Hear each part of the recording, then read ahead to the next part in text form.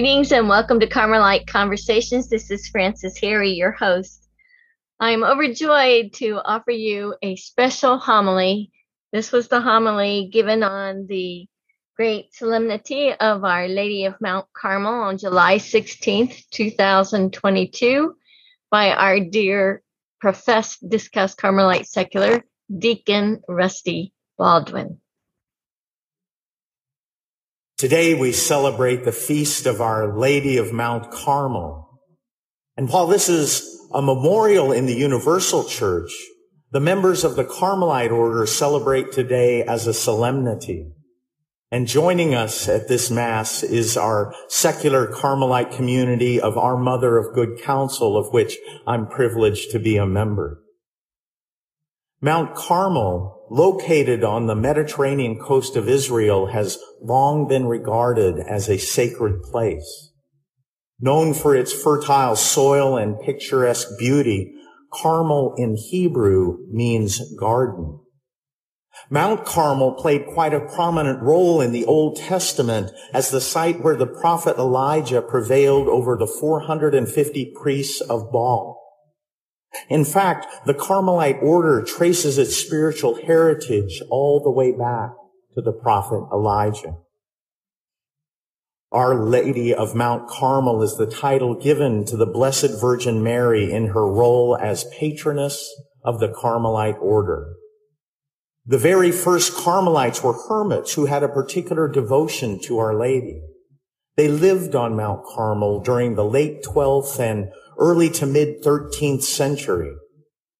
By the end of the 13th century, however, political and religious strife resulted in the hermits leaving Mount Carmel, and they were dispersed through the various countries of Europe, including England. There, the Carmelites suffered persecution from certain elements from within the church and appealed to Our Lady for assistance. And according to tradition, Our Lady responded to their call on Sunday, July 16th, 1251, through an apparition to Simon Stock, a Carmelite prior. She appeared holding the child Jesus in one arm and a brown scapular in the other. And Our Lady enjoined Simon to promote the wearing of the brown scapular, which is the habit of the Carmelite order, and promised special graces in resisting evil and her intercession for final perseverance for those wearing the scapular at the time of their death. Our Lady of Mount Carmel has an interesting connection to two other Marian apparitions as well, Lourdes and Fatima. The Virgin chose to make her last appearance at Lourdes on the feast of Our Lady of Mount Carmel on July 16th, 1858.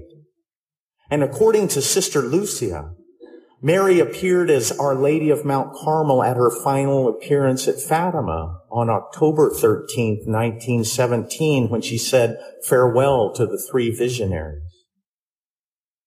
The distinctive charism of the Carmelite order is reflected in today's readings, namely a joyful spirit and an evangelical desire to know God that he may be known.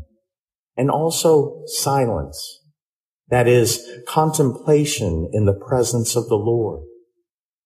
We live out our Lord's admonition from the gospel to be his brother, sister, and mother by developing a deep interior life, manifested through prayer, meditation, and contemplation. Our Lady is our preeminent model in this regard, not merely outwardly, but especially in our heart and our spirit. As secular Carmelites, the brown scapular is a constant reminder that we must always imitate the contemplative spirit of Our Lady through prayer, contemplation, and good works. And Pope Pius XII said of the brown scapular, Christ is the way, Mary reflects the way, and her scapular is our keepsake along the way. After Mass, as Francis said, I will be investing anyone who would like to join the confraternity with the brown scapular. For those in the confraternity, the brown scapular is a sign of a special relationship between the Blessed Virgin Mary, Mother and Queen of Mount Carmel, and the faithful who entrust themselves totally to her protection, and who further have recourse to her maternal intercessions, and are especially mindful of the primacy of the spiritual life and the need for prayer. Our Lady of Mount Carmel, pray for us.